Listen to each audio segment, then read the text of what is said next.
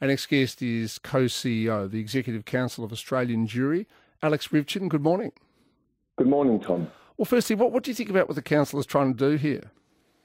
Well, it's kind of kindergarten level foreign policy making, which is precisely what you'd expect from a local council. You look at the text of the resolution, they call for a ceasefire, and what does a ceasefire do? It effectively props up Hamas, keeps their band of rapists and mass murderers in power to plot more attacks on Israel and to drive the region into further war. There's a line in there about calling for the release of Israeli hostages, which is lovely, but it also says that all Palestinians in Israeli jails should be released, as though there is an equivalence between Israelis dragged from their villages and farms into captivity by Hamas and Palestinians arrested and tried and convicted for terrorism offences and serving time in Israeli jails. But the real reason, the real issue here is, why is the council wading into a foreign policy issue when what it does will have zero impact, certainly on what happens in the Middle East and on what happens at an Australian government level?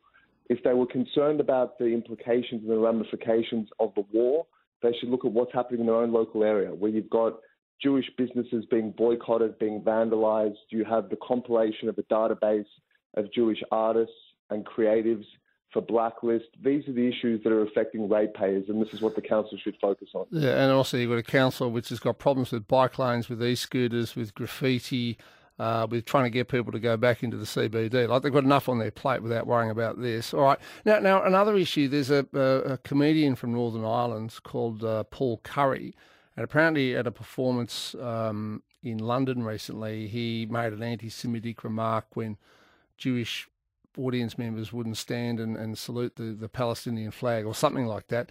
Now, he's due to come here to Melbourne to perform at the International Comedy Festival. Should he be allowed here? Look, I think it's obviously for the Department of Immigration to decide whether he's a fit person to enter our country. I don't think he's done anything which would preclude him from coming here.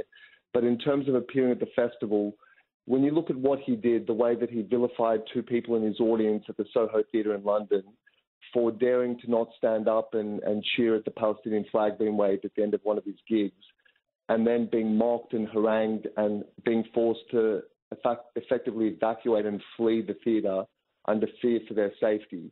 And when you look at the Melbourne Comedy Festival, it talks about safe spaces and respect and tolerance. So it's got to abide by its own standards. If that's what it stands for, then it's got to extend it to all peoples, including the Jewish community. Good point. Look, thank you for your time. Alex Rivchin there, co-CEO of the Executive Council of Australian Jury.